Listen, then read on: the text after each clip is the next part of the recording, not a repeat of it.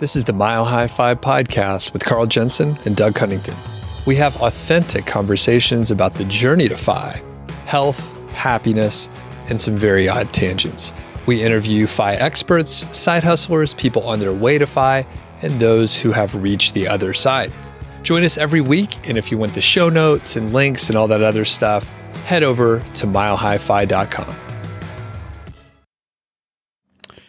Hello, world. Welcome to the Mile High Five podcast. I am your host, Carl Jensen, with my co-host. I'm Doug Cunnington.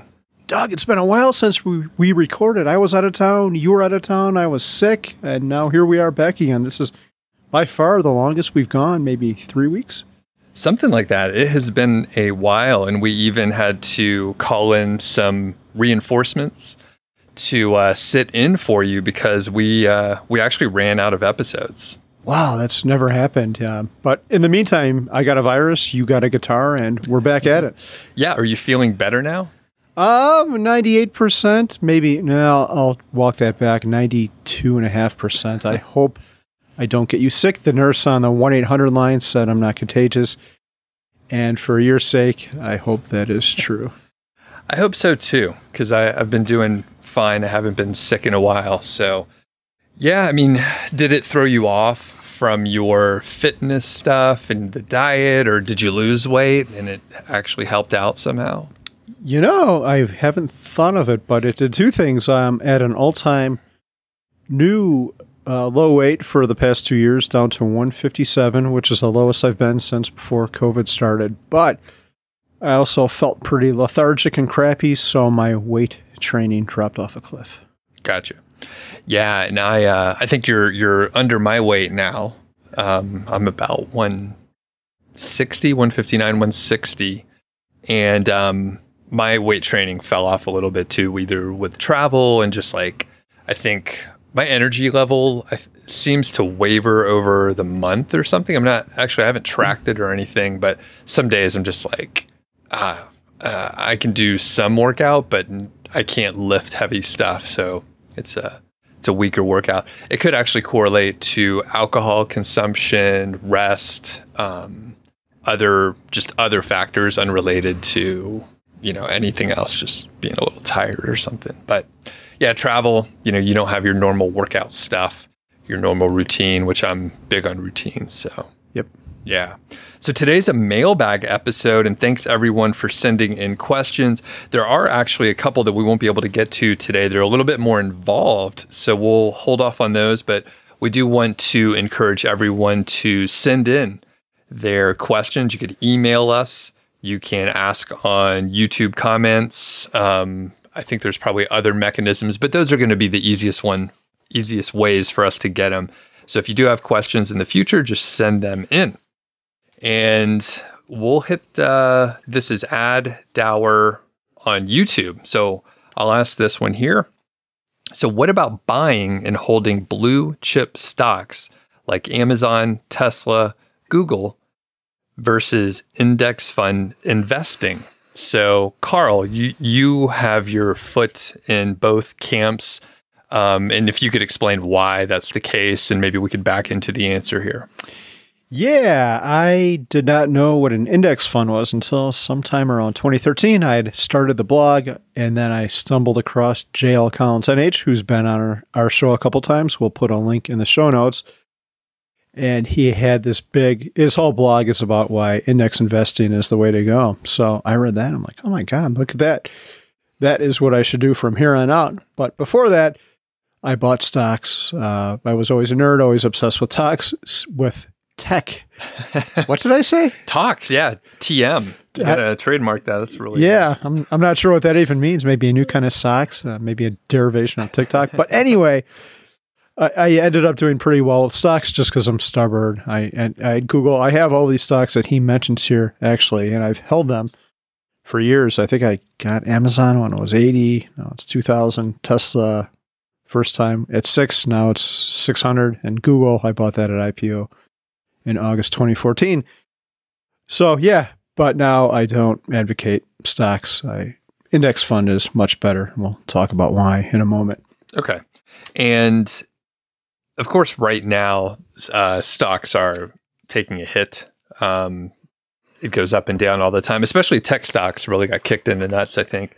So I'm curious, and I'm kind of all over the place, but you have all these great stocks that you picked individually because you didn't know that index funds were a good option. And I think your individual funds have probably outperformed over that same period if you would have purchased index funds. Is that fair to say? Yeah, far outperformed.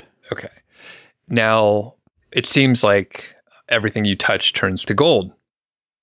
Do you have any stocks that you purchased that didn't turn out, or did you literally, you're batting like 600 on this stuff? Or, I don't know how many individual stocks you cherry picked over the early years there. This one is difficult because there's survivorship bias. I didn't put much money into a lot of these, and they've just blown up so big that their gains far outweigh the losses from the crappy ones. But yeah, I've picked way more losers than winners. I remember around the dot-com bubble, there were stocks like CMGI, and I don't remember. I actually had a fund back then called Munder NetNet that I bought for 10 and went to 120, and then it went to 0.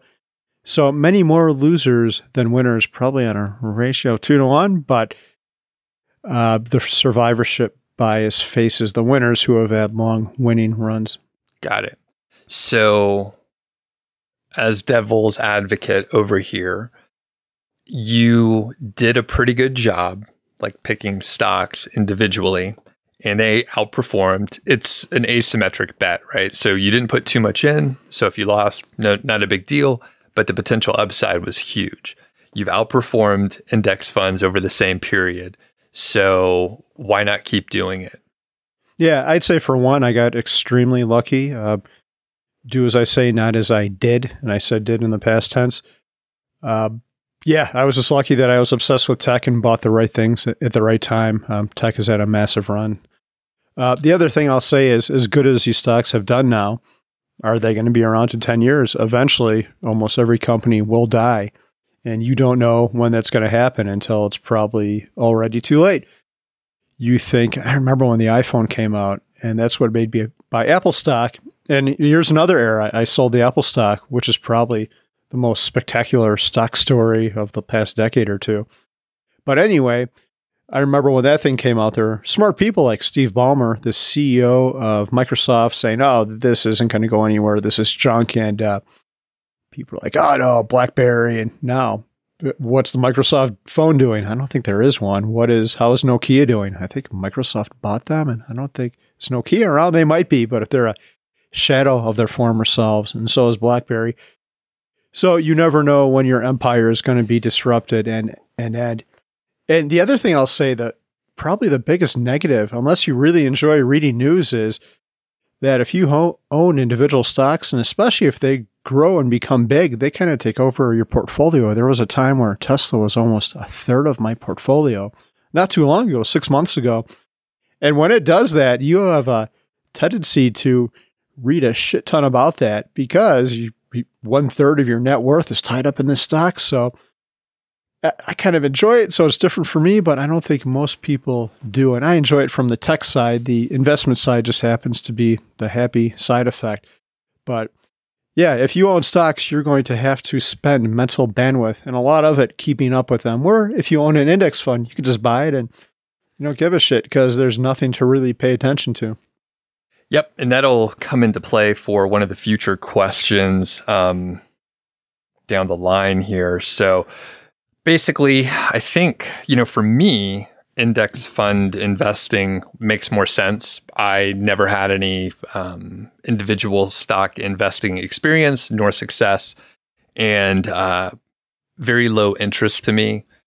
News doesn't interest me. I would hate to have to keep up, especially like in the position that you're in with Tesla. Let's say you didn't enjoy following along the tech side of it. You potentially are consuming all the news, but you can't really take all that much action on it, right? There's very little that you can do to affect the stock price. And because you had such big capital gains, if you sold, and we've talked about this a little bit before, if you sold, then you owe a lot of taxes. So you have this burden just kind of sitting on your shoulder. It's a good burden, but it's like the more that you rise, like the more you could fall, and that hurts. So you're just like reading, not you specifically, but me, I had to like read news and I'm like, I have no control over this, but it's like just a stressful situation. Yeah. And by the time you read any news as well, that's far built into the price. There's robots who trade on the millisecond based on these news stories and stuff. So there's nothing you could do. And when I say I keep up with it, it's for long term. I don't make short term decisions. The thing I will say is, I don't know if AdTower, the person who submitted this, he happened to mention these tech stocks. So I would say if his viewpoint is that he wants to own tech stocks, I think the compromise here would be to own something like QQQ, which is the NASDAQ Top 100. So you can get a lot of exposure to these stocks, an outsized exposure compared to what you would get with VTSAX, but you're still diversified. And the thing I always think about with that is, look at Microsoft. I think they're a $2 trillion company, or they almost are. Who knew they were going to come back like this? They were left for dead, just how Apple was a decade or so ago, more than a decade ago, 2 decades ago. And now these things have come roaring back. So by owning a sector-specific fund like that, you have more exposure to something you might be interested in, but not the risk of owning a single stock. I keep thinking of more points here, but we can move on in just a sec. So the other thing, like, I mean, these are blue chip, like big stocks. And I think if someone wants to make like those big returns and get the asymmetric risk factor, they have to not get these stocks that everyone knows about. These are no secret, right? Like people are going in and out on these stocks all the time. So I think they have to go in early, like you did with each of these. Do you agree with that, or is that a bad assumption? Oh, totally. Your 100x growth days are over. You're not going to have, I think, a couple stocks for me. I don't know if Google is anymore, but they were 100 times what I bought them for. And you're never going to get that with a big stock like this. You would have to identify some very early growth company, maybe pre-IPO or right around IPO, and buy that, which is almost impossible. As I said, I got very lucky. The other thing I'll say to that, Doug, is previously companies would IPO much earlier. So I think Amazon IPO'd with like a $20 billion valuation or something. It might have even been less than that. Now, it's pretty common for companies to get a ton of funding pre-IPO. For example, this was in the news yesterday and today. SpaceX, their newest valuation round is like $127 billion. And they're not anywhere close to an IPO. And they're a little bit different because they're a space company and they'll IPO later. But the chances for that big upside, I think, are smaller just because they're going to IPO at any big hype company is going to IPO at over $100 billion valuation or some. Maybe not that big, but much bigger than they would have a decade or so ago. So your upside is limited by that as well. All right. So I think we strongly encourage index fund investing, but consult your own professional. This is hardly entertainment, and it's definitely not advice. All right. Next set of questions here. Great ones via email from Evan. So I'm going to read this one out. I think it's more directed towards you, Carl. What is your philosophy surrounding home improvements? What are your top priorities, and what things are you frugal about or tend not to bother with? And how do you balance ROI with personal enjoyment? Great questions, and I'm not even going to answer it, so I'll let you run with it. Yeah, this is really good. I'm going to start with his last one first, the ROI versus personal enjoyment. I enjoy home improvements. I like seeing a crappy house or an old kitchen or an old bathroom with pink toilets and figuring out how I can make that space beautiful. But if you're not like that, and if you don't like to work with your hands, maybe you shouldn't even consider this because it's just going to be like another job, something miserable that you have to push through versus something that you're excited to wake up in the morning and do. So I'm going to assume that you are excited about this and you are enthusiastic. And answer the first question about the philosophy about home improvements. And that is, and what are the top priorities, I guess, is the extension of this. What things are you frugal with?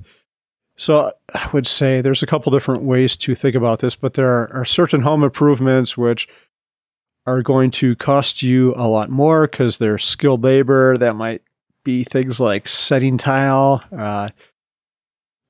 People are going to cringe when I say this, but electricity, because everyone's afraid of that. My dad was an electrician, And plumbing, if you have to hire an electrician or a plumber, you're going to pay a lot. But if you're careful with these things, especially the electrical, you test your line to make sure it's off, you turn your breaker off, there's not much risk to it. Now, be very careful, but if you can do those things, you're just going to save a ton of money. So from a money standpoint, I think those things are worth exploring. And I'm thinking about a kitchen too. I can hang all the kitchen cabinets in a day. But if you call Home Depot to do that, and a friend got a quote like a decade or so ago, and I think they wanted like $5,000 to do it. I'm like, hey, Bill, if you can wait a week, I can help you out. We can get this done in a day. He's like, nah, my partner really wants it done quickly. So I would say focus on those high bang for the buck things. The opposite of this is something like drywall, which is a pain. There's kind of an art to it. A lot of heavy lifting, literally, because you're lifting drywall things up. You're lifting pieces of drywall up if you don't have a drywall lift. And it's usually pretty cheap to find people to do that for. So I err on the side of paying people to do stuff like that. But for the technical or more artistic stuff like tile, which I know would cost a lot, I try to do all of that myself. I'm trying to think if there's anything else to say here. Yeah, and again, with the drywall thing, I did my basement, and that was the one thing I paid someone to do, just because it would have taken me so much time as well. I actually could have done that, but yeah, it just wouldn't have been worth the money. It's better to pay someone to do it.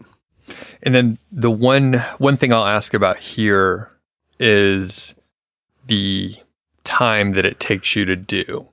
So how do you factor that in? How do you estimate a job?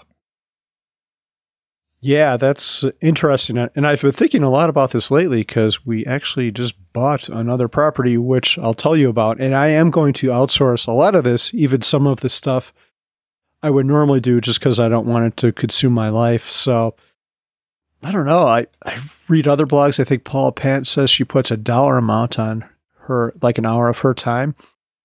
And I think that's a worthwhile exercise. But the other thing, which is a little bit more subjective, is I think about that. Okay, if I found a good tile person, I could pay them, and then I wouldn't have to spend my 10 hours doing this. They would just come in there and get it done. But there's also a lot of time spent trying to find someone and coordinate that. And man, I've hired a lot of crappy people who are pretty diligent. I call references, do the research, but then they get it done, and I look at it. I'm like, I could have done a better job than that. Or in some cases, I've had to do the whole thing over again. So there's the time and the frustration that goes along with that. But I would say try to assign a dollar amount to your work and maybe make it based on what you would have to pay someone. So if it's a skilled person like an electrician or plumber here, you're probably going to pay over $100 an hour here. Maybe a skilled rough carpenter, maybe $25 to $50 an hour here. But yeah, see, and I go back and forth over this, Doug, because I actually enjoy it. So I haven't taken that part of it too seriously, but perhaps I should. I don't know. What do you think, Doug?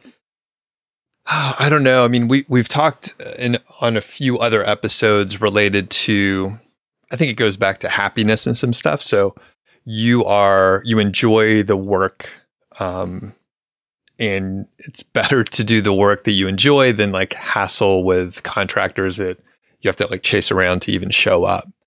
But the other part is sort of the opportunity cost and maybe like how you can distribute your time. So for example, if you're working on, say, the basement, right? You're working on the basement, you have like a timeline, you have, 30 things to do, from the tile to cutting the concrete to the drywall to the paint and all the other stuff, right? And you have to get it done because it's just, there's empty space sitting there. And when you have to do that stuff in a certain timeline, so it doesn't drag on for years, then you can't go out and hike, which you also enjoy. So it's like two things you enjoy, what a rough life you're leading, right? But you can do fun stuff in different ways, and the variety is good versus like if you're like, oh, I got to work on this fucking basement for 7 days straight, and I got to wake up early, in addition to your other obligations and responsibilities and all that.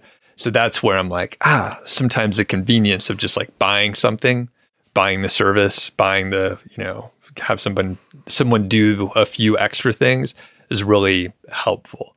So I don't have an answer to it other than it's really hard to balance because you're like, okay, I could do all this stuff, but I can't do all this stuff in this 2 weeks. Yeah, Doug, I think that's a really great point. You've got me thinking here. So if you're weighing this stuff, I think you should consider what you love to do and what you need to get done in your day. And I think in my case, like spending time with my kids, I shouldn't be doing some crap in the basement when I should be helping my kids with their homework or going for a hike with them. And exercise too. One thought I've had about all this home improvement stuff is especially the last one we did. It consumed my life and I probably went months without working out. And exercise is a bit of a workout, but it's not quite the same. So I might have actually shortened my life because I didn't work out. I didn't prioritize that. So if you're giving up stuff that you love to do or need to do, I think you need to reconsider everything. Yeah. Yeah. So it's an existential crisis for us all. So one really quick follow-up is Mindy and I were working on something. And she's like, I think I'm going to cancel my walk with Amy. She's going to go on a walk with a friend. I'm like, no, you are not allowed to do that. Like maybe a year ago, I would have said, yeah, I think that's a good idea. I'm like, no, we should not give up anything we want to do because of this stupid house. You need to go on the hike. Yeah. And quick teaser, we're going to do a whole episode about the new house that you bought. So yeah, we hadn't talked for a little bit. You were sick. We're out of town, blah, blah, blah. And then we were texting back and forth and you're like, we bought a new house. And I'm like, what? And then that was it. So I don't know anything about it other than, just general location. But we got a whole episode that's going to come out pretty soon on it. So, all right. Moving on. Next, we have what kind of frameworks do you have around spending? My general sense is that people in the finance community are great savers, but generally struggle with guilt-free spending. So I'll jump in here right away because this beautiful National Resophonic guitar, it's a wood body one if people want to look it up and check it out. It was fairly expensive. And I wasn't planning on buying a guitar that day. And it was, I think I described it. Actually, I'll tell a little of the story. So we were in there, really nice shop. It's a place where you have to get an appointment, but we didn't know that. So I showed up and I was like, maybe we'll just go have lunch or whatever. Elizabeth said, call them up and see. So the guy showed up a few minutes later and basically I just played, 30 different guitars, all amazing, some 100-year-old guitars, some brands that, you don't see because they're boutique and they're very, rare. And we talked about this particular guitar and he was like, it's brand new, got it listed, I can give you a good deal on it. And basically he came down pretty quick. And we left. I was like, I'll call you back maybe because we weren't planning on getting a guitar. So we went to lunch and I described the situation as potentially a frivolous purchase, excessive, other words that basically say that it is completely unnecessary and a splurge. However, it was my birthday that day and somehow I convinced Elizabeth that it was probably okay. And then went through with it myself. And the thing is, when I went to go pick it up, I was like, should I do this? This is crazy. I don't know. I don't know if I should get this guitar. And I was like, I feel guilty. I actually felt guilty for getting it for a few minutes. Now, for a couple hours, I felt a little guilty. And I was like, man, this is bananas. But I love playing it. I've been playing even more. And somehow I was able to shift. And we've talked before, I have a bit more of the spending gene, so I'm okay with it. And I just suppressed it for about 15 years or so as we were saving a bunch of money and just living a little more frugally, focusing on our priorities. So I'm probably the oddball, and I am okay with spending money, and occasionally I'll buy something randomly that we have not budgeted for, like this. But we have put ourselves in a position where I could buy a guitar that I wasn't planning on, and it's okay. So that is kind of a big purchase. How do you feel about day-to-day stuff? We've had the beer at the airport conversation, and a couple shows ago you talked about you had, I think, dinner and maybe a steak at the airport bar. Yeah. Which, do those purchases make you feel guilty, or how do you feel about those? No, those don't make me feel too guilty. Okay, I mean, I watch it most of the time, like around like day to day is actually that was a great way you phrase that. So day to day, I probably wouldn't get the the crappy steak dinner and expensive beer and whiskey at the airport, right? That was a special travel occasion. So the day to day though, I'm eating cheap food that I cook here, and we shop at Sam's, so it's usually in bulk, a little bit cheaper than the normal grocery store. So day to day, it's usually pretty cheap, especially like Elizabeth was out of town this past weekend. So I didn't go anywhere. I just like stuck around here and spent no money, basically, just because I leftovers and whatever food, excuse me, that I already had. Yeah, good question though. Go ahead. Yeah, no, I'm just thinking. I think, spending is hard, and I think why I think it's hard is you should, if something is going to truly bring you joy, you should definitely just go and buy it and not even think about it that much, as long as it's not going to screw you up financially. But I think sometimes we don't understand what's going to bring us joy. And I guess my biggest example of that is the fancy car I had. I had an Acura NSX. That was always my dream car. And I didn't think it would actually bring me joy, but I wanted to buy it kind of as a $45,000 experiment. Pretty expensive experiment. And I get this thing, and yeah, sure enough, it's kind of fun to drive, but it becomes just another thing that you have to maintain, that you have to buy insurance for, that you have to be careful in parking lots and all that shit. But there was a part of it that brought me joy, and that was there was a local NSX club where people would get together and talk. They would just hang out. But the weird thing about that was I noticed the first one I went to, all the cars are outside in this person's like front yard, and everyone's talking in back, and they're not really even talking about cars. So it was the community that the car generated that was the fun part. And I guess the car contributed a little bit of that. It's a little bit of a filter. If you like the car, you probably have some other stuff in common, but I could have participated in the group even without having the car. Hey, I'm just in between cars, or I'm perpetually looking for one. I didn't need the car to enjoy that. Or as you said, Doug, your recommendation in other recordings we've had is just to rent one for the day and see if you can get the bug out of your system that way. And I think my car experience is the same with a lot of people. What they think will bring them joy is different than what actually does it. And I think with a lot of these things is it's not the actual item. It's maybe the people surrounding it. Like the big screen TV is great because you can get together with your friends and watch the football game on Sunday. So it's the people that you hang out with. Or maybe you like sports, but it's not so much the sport. It's going with your friends. Like, does anyone actually enjoy baseball? Like, I know. You go there. Send the hate mail to Doug. You go there. I just went to a baseball game in Vegas, and it was kind of fun because you got to have conversation with the family. But I have no idea who won or who any of the people were on the field or anything like that. So it's hard, but I think there are some other criteria. What the hell did I just say? I'm still a little bit under the weather here. There are other criteria for buying things. I think if it makes your life more efficient. In my case, the air fryer, I love that thing. I could put chicken nuggets in there if I need a quick meal, or like fish, and man, it cooks it up. It's all crispy, so super fast and easy.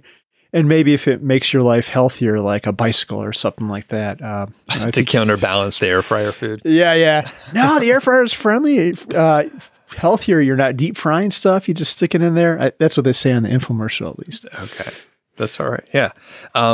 And I was going to say, well, just shout out to, it's called Stay Gold Guitars in Santa Fe. So we'll link up to that. And if you're in Santa Fe and you're into, old vintage guitars, you should check it out. If you're not interested in old vintage guitars or like higher end boutique stuff, then it's probably a waste of time, but super cool shop. Sean was great.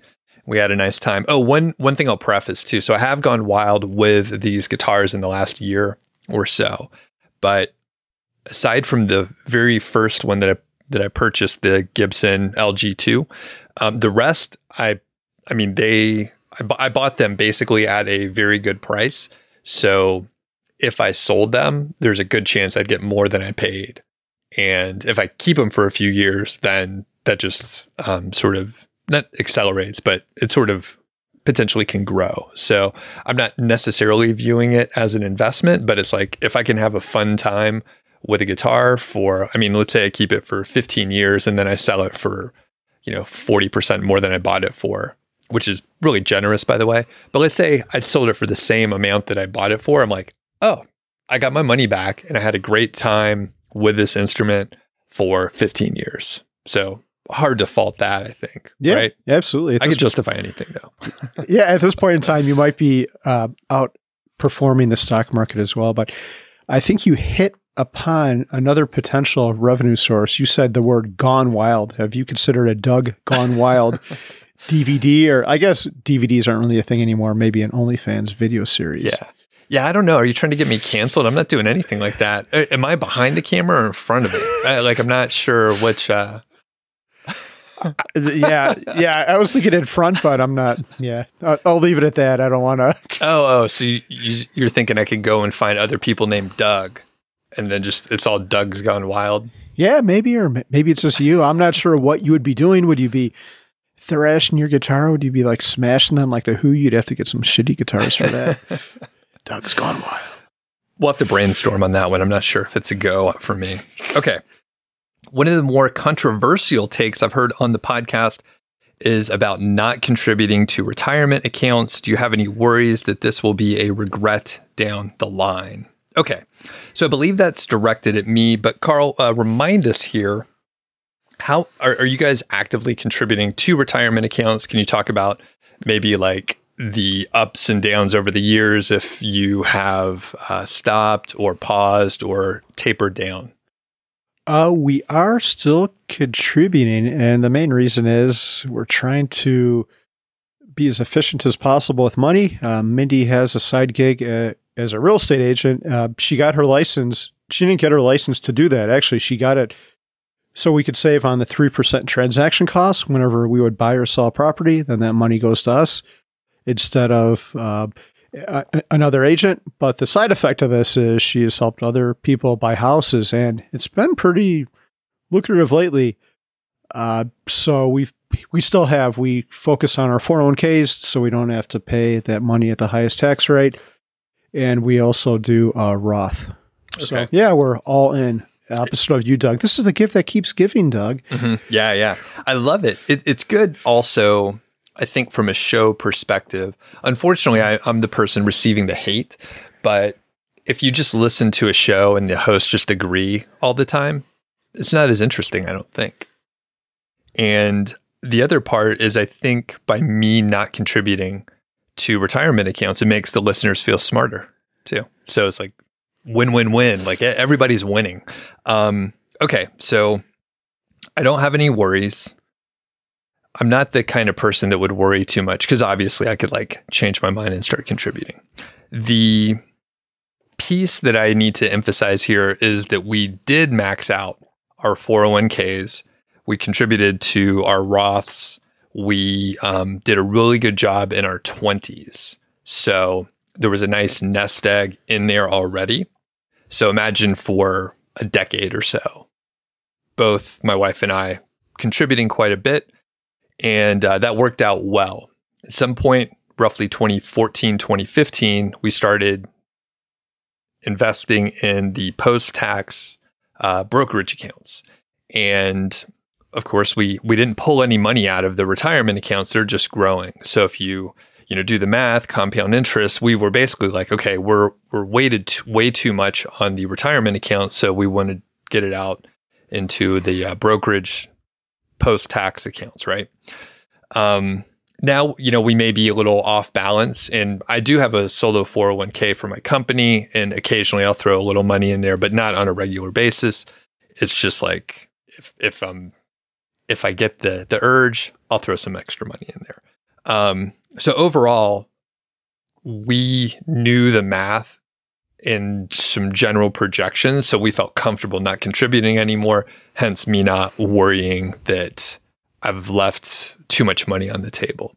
At some point, it's like, and I realize how sort of tone deaf it is to say this, at some point it's like, it'll be a lot of money or it'll be like a whole lot more money than that. So it's like enough or way more than enough.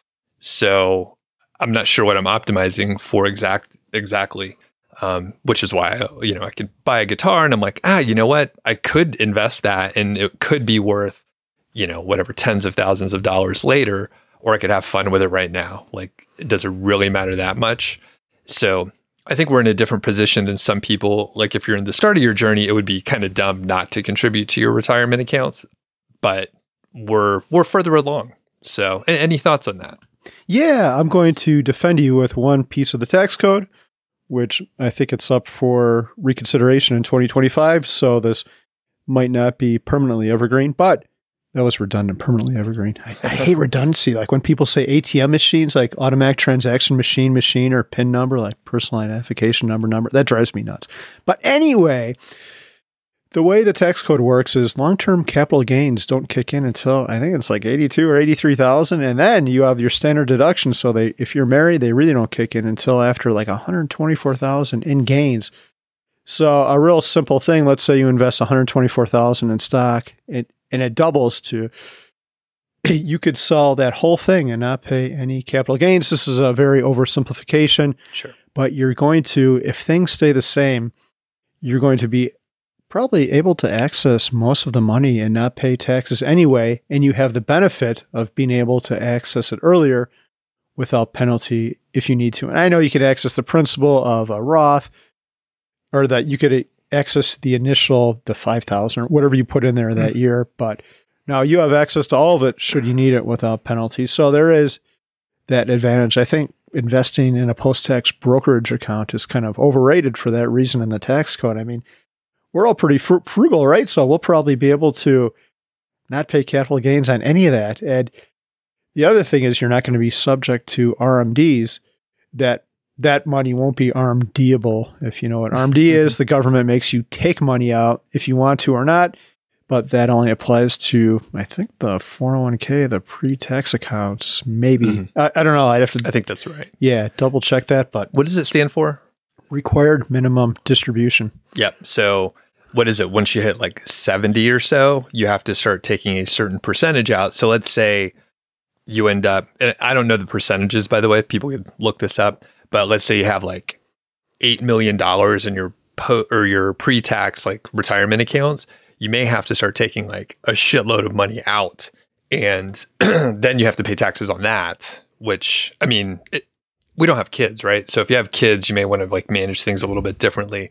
But I'm carefree and just pretty frivolous generally. So yeah, and those taxes, that's tax at ordinary income. So yeah, and overall, I think the way we've done it gives us quite a bit of flexibility, which I value I value the flexibility over like maximizing the returns. And there's some blend, right? And it's different for everyone. Everyone's trying to guess. Like maybe if I would have put more into those retirement accounts, I'd have quite a bit more money now, but I wouldn't be doing anything different with it. It's just, Scrooge McDuck swimming around in money, and yeah, it's not super helpful. Did you say Scrooge McDuck or Scrooge McDug? That's a good one. Yeah, I smell a t-shirt. One final thing I'll say about this topic is that we're not advisors, but me personally, I like having money in all three things, and all three of them are the post-tax one, which you get the shit for, the Roth, which you've already paid the taxes, and the 401k. You never know what tax code is going to change, and I like being able to pivot and draw money from whichever of those is appropriate at the time in life. Maybe it will make more sense to take money from one over the other at 59 versus 72 when the RMD, and that's a whole other conversation, so we won't go into that. But Yeah, I like having my eggs in those 3 baskets. Yep. And that's exactly what we have too. So I just present it in a abrasive way so it pisses people off, I guess. But that's how you get clicks on YouTube. So, okay. Coming up from Mark, we got a few more here. We'll try to speed through. So Carl mentioned he purchased a rowing machine. I've been considering purchasing one as well. So you want to get an update on that rowing machine, and they want to know about the brand and what your workout looks like with the rowing machine. And yeah, go on. Yeah, so this was in the middle of COVID. The gym was closed. I still wanted to work out, so I bought this thing.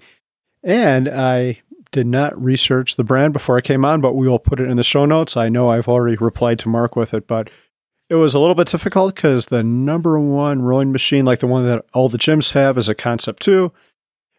In the middle of COVID, that thing was back ordered. You could buy a reservation for it just to get it sooner from other people for like $200. So people were paying that much just to get the opportunity to spend like $1,000 or $2,000, whatever these things cost, to buy it. I did not want to spend that much, so I started hitting up YouTube and reviews, and it turns out there's not a whole lot of reviews on these things. So I hit up Amazon and just got a cheap one. I went with a magnetic one. I think it was about $200, and I wasn't expecting a whole lot, but I've been pleasantly surprised by it. I like a rowing workout, and it's held up great. No issues whatsoever. It's not quite as good as the Concept 2 one at the gym, but for $200, it was well worth it. I get a great workout. I usually use it to warm up before a weight exercise, or sometimes I'll if I'm bored with weights or don't want to do that, I'll really crank up the resistance on that and do that in place of like the pull part of a weight exercise. We'll put a link to the one I purchased in the show notes. Cool. And then any other descriptions on the workout, especially with the rowing machine? Yeah, I don't think so. Well, I will say I try to go for longer workouts on that, maybe lesser resistance in a longer one. There's certain YouTube channels I like to watch, so it's pretty nice being able to sit on the rowing machine and watch a YouTube video at the same time. Get caught up on that. Nice. All right. This one is directed at me. Carl, why don't you read it to me? Yeah, Doug, you seem to be emphatically against owning rental real estate. Have you had a bad experience with it in the past? Or do you just know you hate being a landlord? Just to clarify, I do not own rentals either, but I've considered it, and I'm on the fence about it. I'd also like Carl's thoughts on rental real estate if he's willing to share. I did have a bad experience, and I know that I won't like it also. So number one, I bought my first house in 2005, which was a very bad time to buy a house. And I wanted to have it as a rental property in the future. That's what my parents did. So their first house, they rented it out, and then they had a really good experience with it. I mean, if you bought a house when they bought a house, like it worked out really well, especially in the area that they were in. So I thought I could do that with my first home too. Of course, I didn't run any math on it. I didn't have any idea. I just thought this is an up and coming area. If I keep this for a long time, I will rent it out and it'll be great. So fast forward a few years, the house was upside down right after the financial crisis. And then I got married, moved out, and I was like, okay, I'm going to rent it out. And then I proceeded to lose about $200 to $300 each month just on the rent versus the mortgage that I was paying, plus any expenses for repairs and the normal maintenance that you run into with a rental property.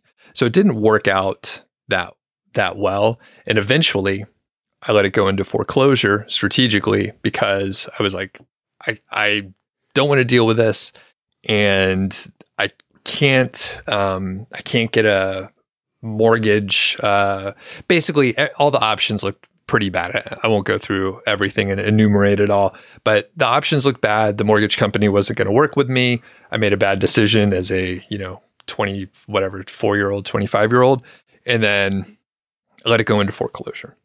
The other part is I don't like everyone brace themselves. And I don't think I'm that abrasive in person, but maybe I play it up for the show a little bit, but if you work in real estate, cover your ears. I don't like anyone that works in the real estate industry. The mortgage brokers, the title people, even the notaries, right? And then the real estate agents are really just, no offense to Mindy, they're just used car salesmen that are selling homes instead. I'm like, I've just dealt with so many people that were just lying to my face in every step of that process, by the way. Not the notary. Those are honest people. But the real estate agents definitely don't want to trust them. They'll tell you anything, right? They're just full of crap. Do you agree? I do agree. Did you see? Yeah. And Mindy and I actually have this conversation all the time. Yeah. It is so, it's frustrating. And then the other part, and then I'll take it down a notch, is we have purchased and sold a few homes in the past. And the incompetence of the real estate agents blows my fucking mind. So, quick couple examples. Usually it comes down to the paperwork, which is what they're supposed to be good at, because I don't know what paperwork to deal with, right? But it's paperwork and spreadsheets. So we've gotten like multiple offers and counter offers where just the math is wrong on the sheet. It's like really important. It's a contract, right? Like you're trying to do the transaction and they just messed up. I'm good at spreadsheets and my wife's even better and like numbers and all that stuff. So when we're looking, we're like, well, this number's wrong and that's wrong. And then it propagated out here. So now these numbers are wrong. And somehow they're like, oh yeah, you're right. That is a mistake. So I don't like the industry overall. Now that aside, I mean, if I did like the people, I could deal with it. The thing that I have realized is the work of being like a property owner. Like I don't want to do any of that stuff. And my returns potentially are going to be considerably lower if I just invest in index funds. And I realize that. However, it does buy me extra time. I don't have to look at houses. I know I could have a property management company manage all the property and it could be really hands off. But I'm foregoing all of that in the interest of like flexibility and time, and it's working out okay. Yeah, VTSAX is pretty easy. It doesn't call you up with complaining about the color of the paint or the toilet's not flushing fast enough or whatever million other things a potential renter could call you about. Right. Well, and that said, I know a lot of people that have done really well in real estate. And they love looking at houses and they like talking to real estate agents and they like mortgage brokers and the whole thing. And if you find yourself in that camp, go for it. I'm not here to judge anyone else. I'm just telling you my own thoughts. And I can tell you it's not for me. Yeah, there's a big problem with the way real estate agents work. And what it all comes down to is incentives. And it all comes down to one thing. And that is that the real estate agent is paid when the transaction completes. So they're not compensated if they get you the highest price for the house. I mean, a little tiny bit, but they're more incentivized to close the house at a faster timeline so you don't fire them and quit them. On the buyer half of it, they're incentivized when you buy a house, so they're not incentivized for you to get the best deal on the house. They just want to close the deal. So if you think about it, on the selling part of it, there's been studies done on this. When agents sell their house, they typically sell for a higher price than their clients. And it's because I've been pressured by agents many times before, like, you need to really sell the price. And I've always resisted. And we've always gotten what we've wanted. Like, hey, I've done the research. Here's the 10 comps I've looked at. I think this is a good price. You might want to do it lower. And on the buyer side, I think we overpaid for one house. Did the agent ever bring that up? I'm like, nope. But then when we went to sell the short time later, we realized, oh man, we weren't familiar with this area. We made this mistake. And I don't think I received good advice.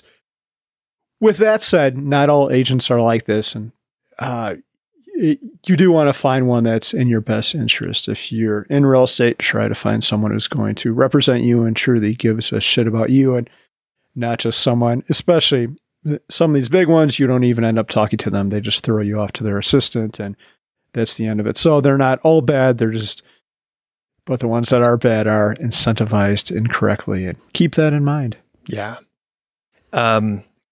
We do have to wrap it up here. We just keep going, but I was going to say future story. We'll put this on our board here.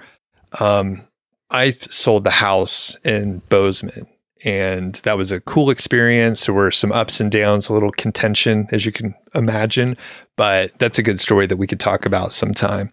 And then the other part is the incentives and real estate and the study that you're talking about. One of the opening stories in Freakonomics. So that's where it was they talk about it, at least in the early part of the book. So yeah, and I know they did that on their podcast as well. We'll put a link to that in the show notes.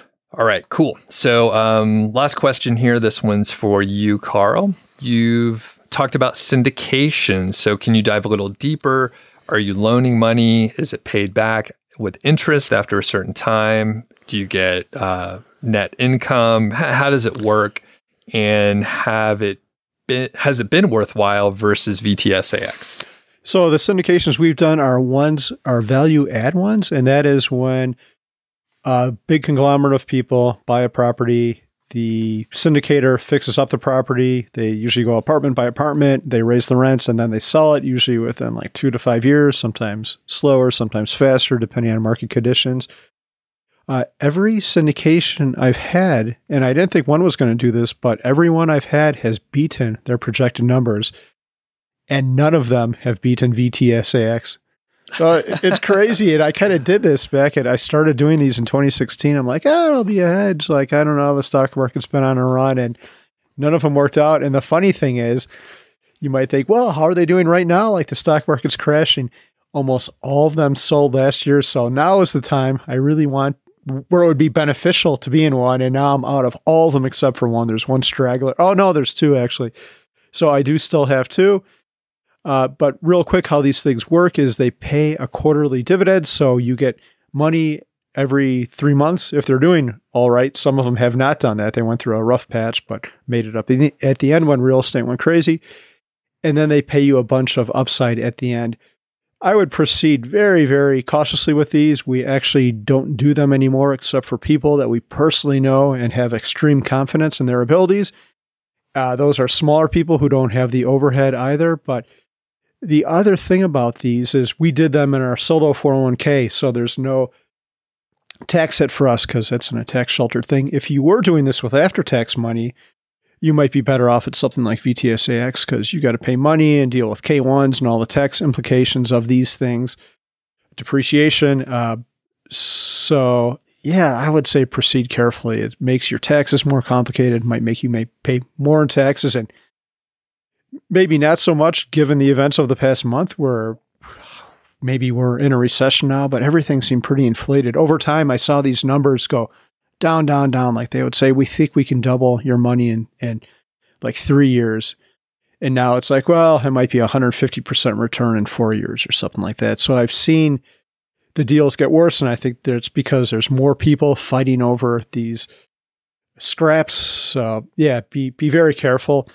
The other thing I'll say about these is everyone throws out their numbers, and that's just what they think they'll do.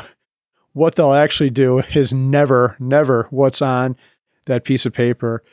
And like I said, we got lucky with a couple that did not do well, but then they got lucky at the end because they sold the thing for a bigger amount they could, but they did horrible. Like one of them stopped paying for 2 years, and we got fortunate at the end when real estate went nuts. We got our money back then, but I would say my number one tip for these is you can analyze the numbers all day, but the subjective part of it is more important. Like, do you know these people? Have you had a thorough conversation? Are you confident they know what they're doing?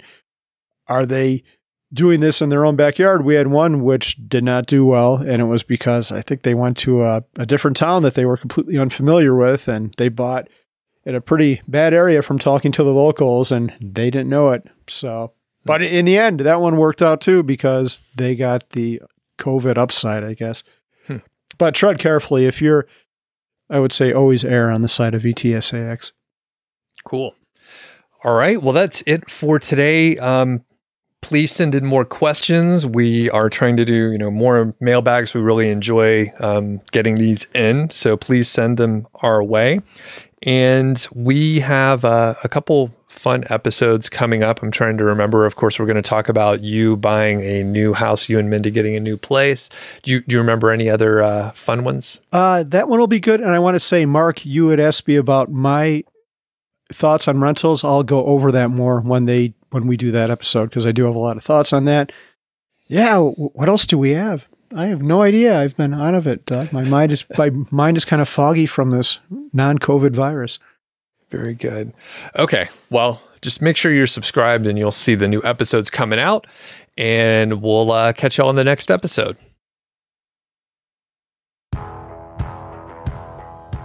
Thanks for listening to the show. That was the Mile High 5 podcast, and I'm Doug Cunnington, the Balder host, and Carl Jensen is the cool, sexy one. If you dig the show, please do 3 things for us. Number 1, tell a friend, a family member, an enemy about the show. We really don't care who you tell. Maybe forward them a specific show that you know that they will like. It's the single most helpful thing that you can do to spread the word. It's like giving us a virtual high five, and actually we don't give high fives in person, so the virtual kind's pretty good. And more importantly, your friend or family member or even your enemy will appreciate the fact that you were thinking of them. Number 2, make sure you're following or subscribed on your podcast app, Apple Podcasts, Spotify, Overcast, YouTube, whatever you're using, and that way you won't miss a show. And number 3, please leave us a rating and review. We read them on the show occasionally, and you might hear yours out there on an upcoming episode. Quick disclaimer, this show is not financial or legal advice. I'd actually be surprised if it sounded like it. It's really just for entertainment, and that's at least what we're hoping for. But seriously, get advice from professionals. Carl and I are just 2 guys with microphones that sit in my basement and talk. So we'll catch y'all next week.